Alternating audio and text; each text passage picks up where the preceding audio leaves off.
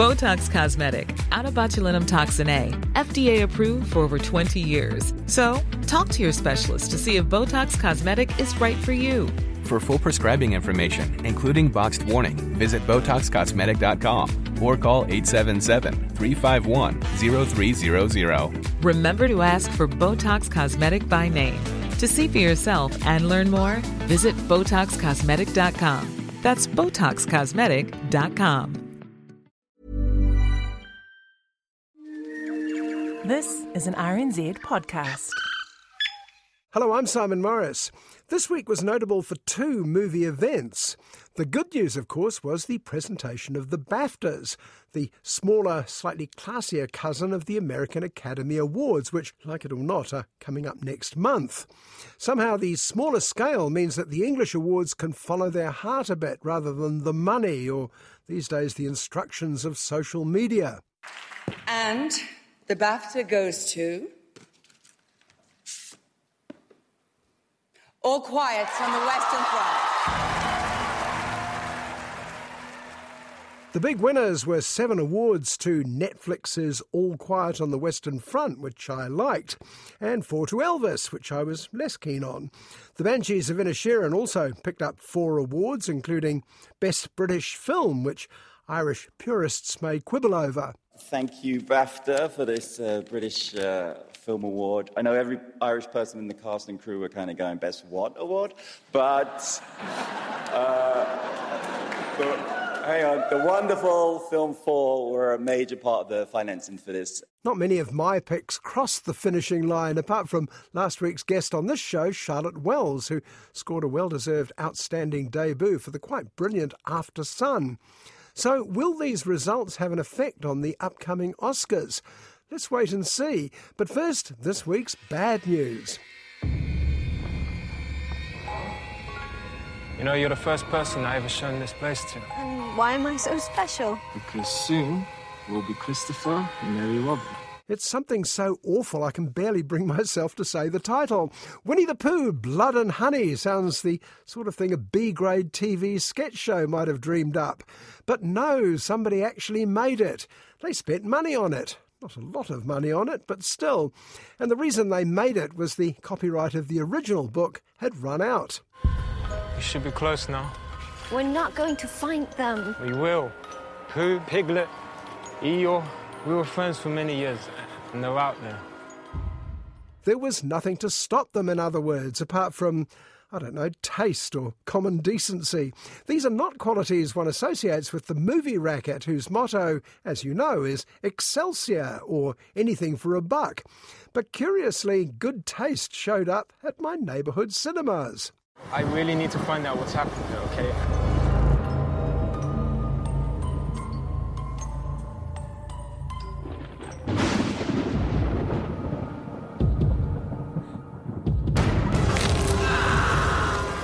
Cinema 1, who specialises in big, dumb and populist, wouldn't have a bar of Blood and Honey.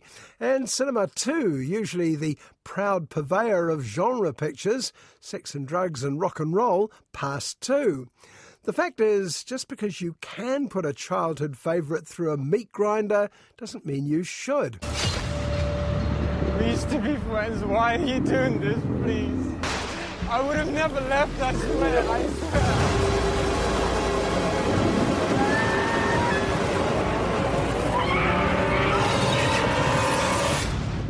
The trouble with the original Winnie the Pooh is that people not only remember it, they often loved it. A.A. Milne was one of the wittiest men in England at the time, and it showed. So Pooh, like so many other childhood favourites, are projects you take on with the utmost care.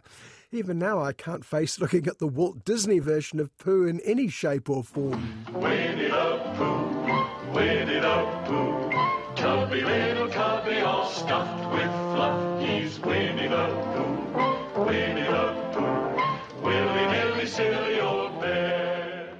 But we live in the age of familiar brand names, or as we call them these days, intellectual property. So any familiar titles that today's audience hasn't actually seen a movie of is fair game. Now, generally I don't care. Batman, Sherlock Holmes and Robin Hood are available to be rejigged, so long as they tread softly in case they tread on my dreams. Little puppet made of pine, wait. I can move. Oh, look, Father!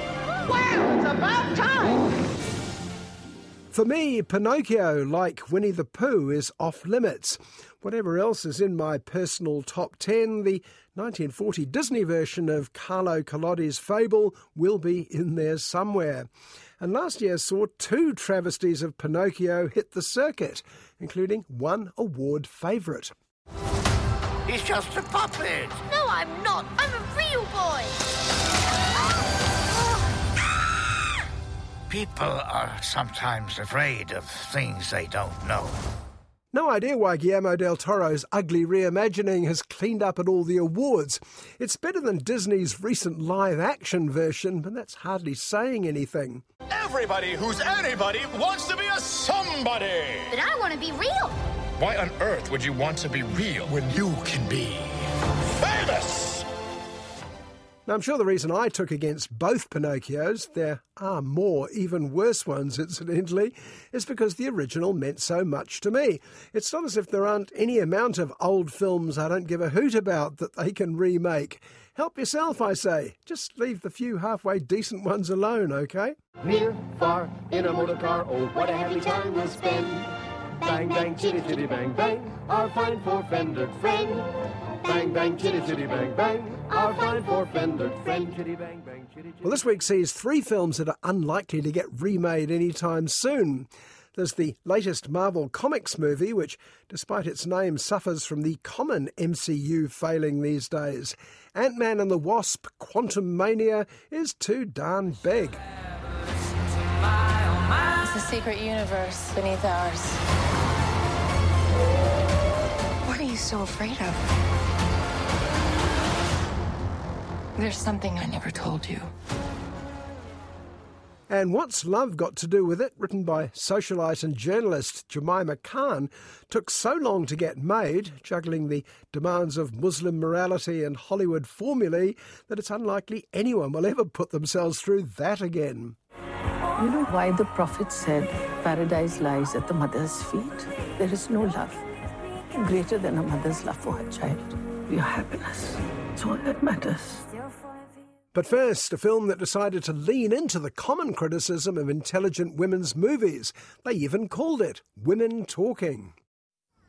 Why does love, the absence of love, the end of love, the need for love, result in so much violence?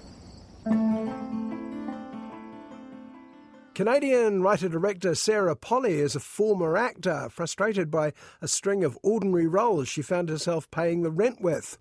In 2006, she turned to directing a brilliant little drama called Away From Her, starring Julie Christie. It took another 6 years to make another, the riveting memoir Stories We Tell. We've had to wait 10 years for Women Talking. It was all waiting to happen before it happened. You could look back and follow the breadcrumbs along the path that led to violence. When we looked back, it had been everywhere. Women Talking has all the hallmarks of a former play, though it comes directly from a novel. It mostly takes place in one set, the attic of a barn in an isolated religious community. It takes place around 2010, though it might as well be 1710 or even earlier. The women are kept in servitude. They have no education, they can't read or write, they have no say in their own lives. Please come out and be counted now. Please come out of your homes to be counted for the 2010 census. But life is far worse than that. They're regularly drugged and raped at night. Women, old women, even children, by many of the men. They're told they've been visited by Satan, until one day one of the men is caught. Where I come from, where your mother comes from, we didn't talk about our bodies. The culprit rats on the others, who are arrested. But that's not the end of it for these women, some of whom are now pregnant. The elders tell the women they have to forgive the men. After all, forgiveness is a basic tenet of their faith. Anyone who can't forgive will be shut out of heaven. It is a part of our faith to forgive. We would be forced to leave the colonies if we do not forgive these men. None of you will listen to reason. At this moment, it becomes hard for me, or indeed anyone not part of such a restrictive faith. Why would anyone accept such commands? How does one find a way through such a clearly unfair system? And that's what Women Talking is about. 9 members of the women community of the colony have to decide what all of them will do. We were given 2 days to forgive the attackers before they returned. We hardly knew how to read or to write, but that day, we learned how to vote. Do nothing. Stay and fight. Leave. There are 3 options on the table. Do nothing at all, which is what got them into this state in the first place. Stay and fight, which goes against a lifetime of acquiescence. Or leave the colony and, in their faith, turn their back on any hope of salvation. If we do not forgive these men, we forfeit our place in heaven. Surely there must be something worth living for in this life, not only the next. The story Women Talking is based on is mostly true, we're told, backed up by centuries of similar ones, of course. But it's the performances that lift the arguments. The acting is exemplary, even if sometimes the casting surprises you. We know that we've not imagined these attacks. We know that we are bruised and infected and pregnant, and some of us are dead. We cannot forgive because we are forced to. Claire Foy, firmly locked into many people's minds as the young Queen Elizabeth in the Crown series, plays the angriest woman, Salome. She doesn't just want to fight, she's got murder on her mind. We know that we must protect our children. I will become a murderer if I stay. We are not all murderers. Not yet. Jessie Buckley, who you might expect to play the tough cookie of the group, is in fact the most beaten down. Any fight Marika may have had in her has been thrashed out by her violent husband. Who are you? Who are any of you to pretend I have had a choice? Even more anxious to stay quiet is the older Scarface Jans, Frances McDormand, who also produced the film for Brad Pitt's company Plan B. And the one wavering between all 3 options is Ona, played by a luminous Rooney Mara. Hope for the unknown is good. It is better than hatred of the familiar. And we cannot endure any more violence. The only man in the film is Gentle August, the colony boys' schoolmaster. He's been charged with taking notes for the next literate generation. As played by Ben Whishaw, his position is compromised by his love of Ona. He doesn't want her to go. Men have taught the lesson of power to the boys, and they have been excellent students. But they are children, and they can be taught. And that's the film. Wonderful women talking about difficult subjects as the temperature rises in the audience at the unfettered power of these men, thinking they can get away with anything. Which, of course, they can, because in this case, and for thousands of years in the past, they wrote the rules. We have been preyed upon like animals. Maybe we should respond like animals. How would you feel if in your entire life it never mattered what you thought? Everyone's great, especially director and co-writer Sarah Polley. But may I put a word in for the one first-timer in this powerhouse cast? Her name's Kate Hallett, and not only does she play the youngest woman here, but her character Orcha is the film's narrator from start to finish. Our choice will be your future.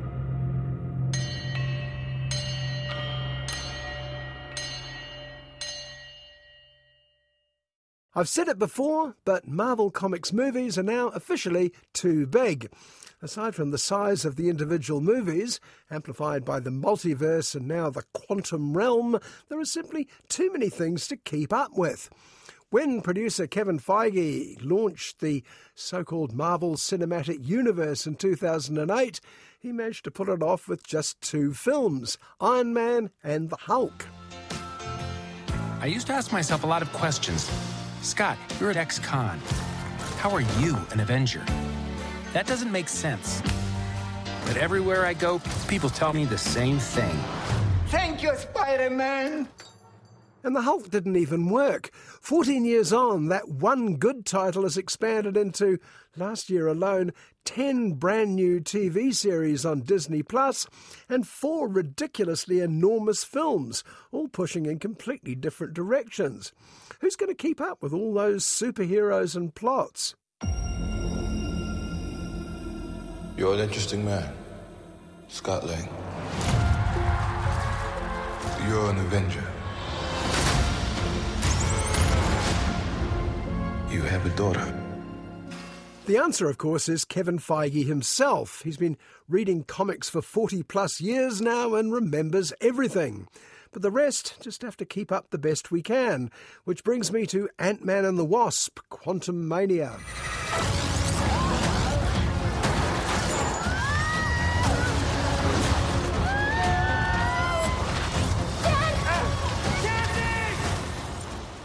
Now, comic book heroes used to be a bit vanilla, straight arrow, truth, justice and the American way sort of thing. The colourful characters were the exotic villains. Pick a trait and give them a costume. The Riddler, the Ice Guy, the Flamethrower, and in the case of Kang the Conqueror, mastery of time, and then send them on their way. Who are you? I'm the man who can give you the one thing you want. What's that? Time.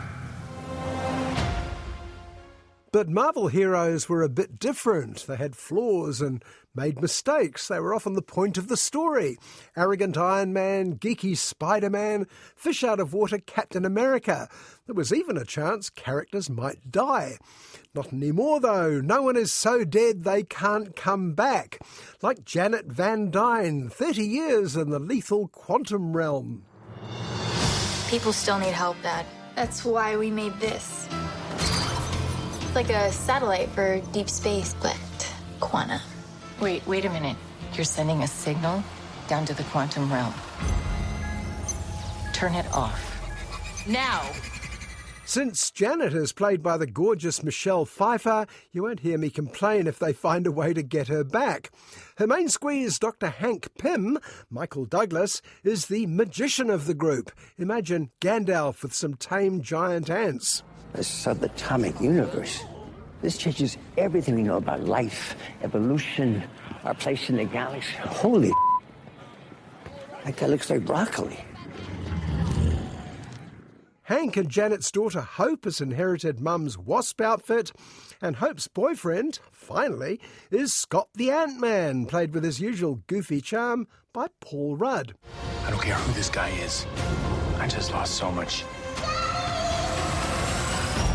He can give us a second chance. The Ant-Man's superpowers are not only turning very small, but also getting enormous. He's been letting his recent Avengers status go to his head. He's also in danger of being upstaged by his family, including his daughter, teenage eco-warrior Cassie. Look, momentum, right? Jump tap, right? One move, jump tap. I know how to do it, Dad. Oh, do you? Yes! Really? Because it didn't look like it from my end. I messed up on the timing. Jump! Ha! Through a scientific cock-up, the source of most plots in the MCU, everyone suddenly whizzes through a hole in time and space into the quantum realm. I know you don't want to know this either, but the quantum realm is the sort of the opposite of Marvel's other unwanted bright idea, the multiverse. Have I killed you before? What? They all blur together after a while. You're not the one with the hammer. That's Thor. We get confused a lot. Similar body types. Now, the multiverse is a stack of more universes than you can possibly know what to do with, while quantum involves shrinking to the smallest size imaginable. This allows Disney's digital effects people to go nuts. In some cases, literally, I believe. Imagine every prog rock album cover blended with pizza with everything. You come from above. Like him. He will burn the world to find you. Who? The Conqueror. Belatedly, we should meet the villain of Quantum Mania, the aforementioned Kang the Conqueror. Kang is played by respected actor Jonathan Major, breaking new ground for villainy by being American. Generally, villains are played by British actors. Still, to be fair, he does adopt a British accent throughout. Let me make this easy for you. You will bring me what I need, or everything you call a life will end. There are elements of all sorts of other movies, including several references to The Wizard of Oz, as our heroes attempt to find the red shoes to get home with, while keeping Kang the Conqueror safely stuck in the quantum realm. Where are we?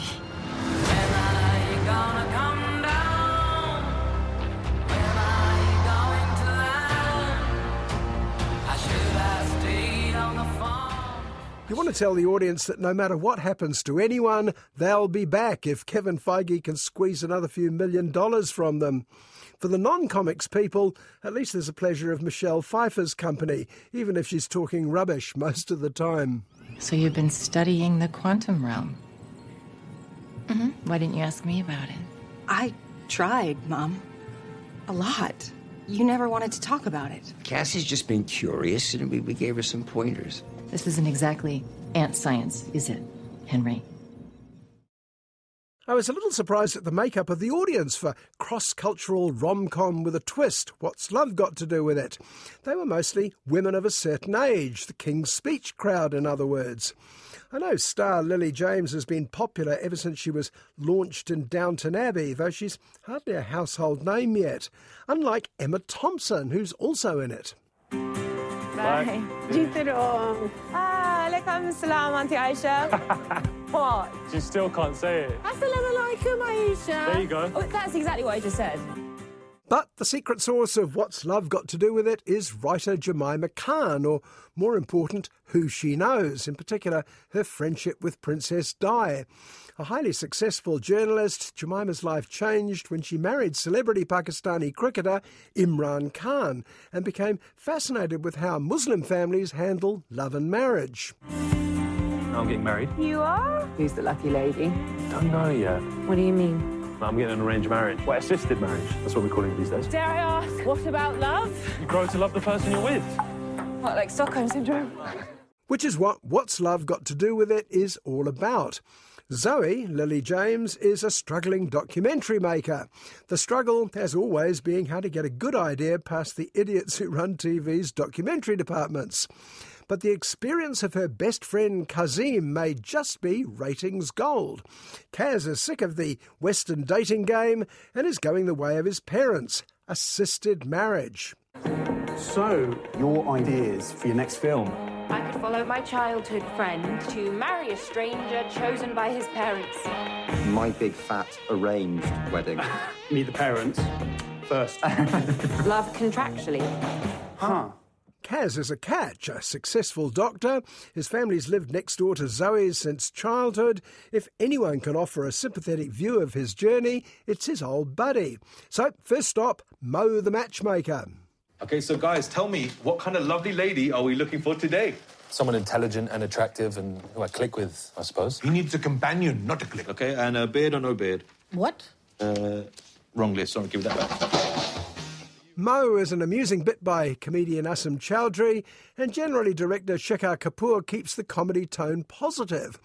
Now, while comedy's hardly his strong suit, he's better known for historic dramas with Cate Blanchett. He knows this film will only work if we sympathise with both sides. What's your education, bro? He's a doctor. Oof, no, this is top of the food chain. And any vices I should know about? Drinking, smoking, dogging. No dogs, no pets. Now, let's face it, arranged marriages haven't had a good rap in movies. At the first sign of parents pushing their offspring to marry millionaires, a smart audience will scan the horizon for poor but glamorous alternatives. Of course, Jemima Khan knows of what she writes.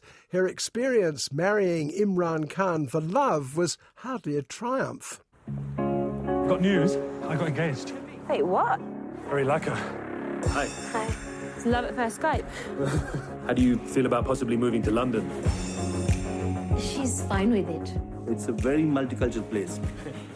But she was also on hand for the most famous arranged marriage in recent history, the then Prince Charles and his first wife Diana Spencer. What's love got to do with it even makes that point unnecessarily when a prospective groom says, love whatever that means. I wonder if that was the result of a forced marriage between Jemima Khan and some tone-deaf hack. The wedding's in Pakistan. You're still fully signed up to this. You're forgetting I've seen it work. Maybe you should focus on your own choices. You actively search out anyone who is wrong.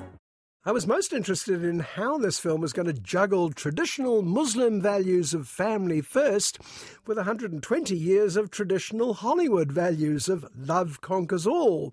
It succeeds well enough, though, mainly because of the real-life friendship between stars Lily James and Shazad Latif. No one can get close to you. Am I half a person when I'm not with a man? Is that what you think? And just like that. Actually, the highlight for me was when they go sightseeing in Lahore by night and run into some Sufi musicians, led by a man who sounds uncannily like the only Pakistani musician I know, the late singer Nusrat Fateh Ali Khan. He's singing to God. Singing about dangerous love. Keeps him awake at night. In fact, he's Rahat Fateh Ali Khan, Nusrat's nephew, and proof that in feel-good movies like What's Love Got to Do With It? Terrible title, by the way, there's something for everyone. And on that typically inclusive conclusion, it's time to go. I'm Simon Morris, and I hope you'll join me at the movies, same time next week. Botox Cosmetic, out of botulinum toxin A, FDA approved for over 20 years. So, talk to your specialist to see if Botox Cosmetic is right for you. For full prescribing information, including boxed warning, visit BotoxCosmetic.com or call 877-351-0300. Remember to ask for Botox Cosmetic by name. To see for yourself and learn more, visit BotoxCosmetic.com. That's BotoxCosmetic.com.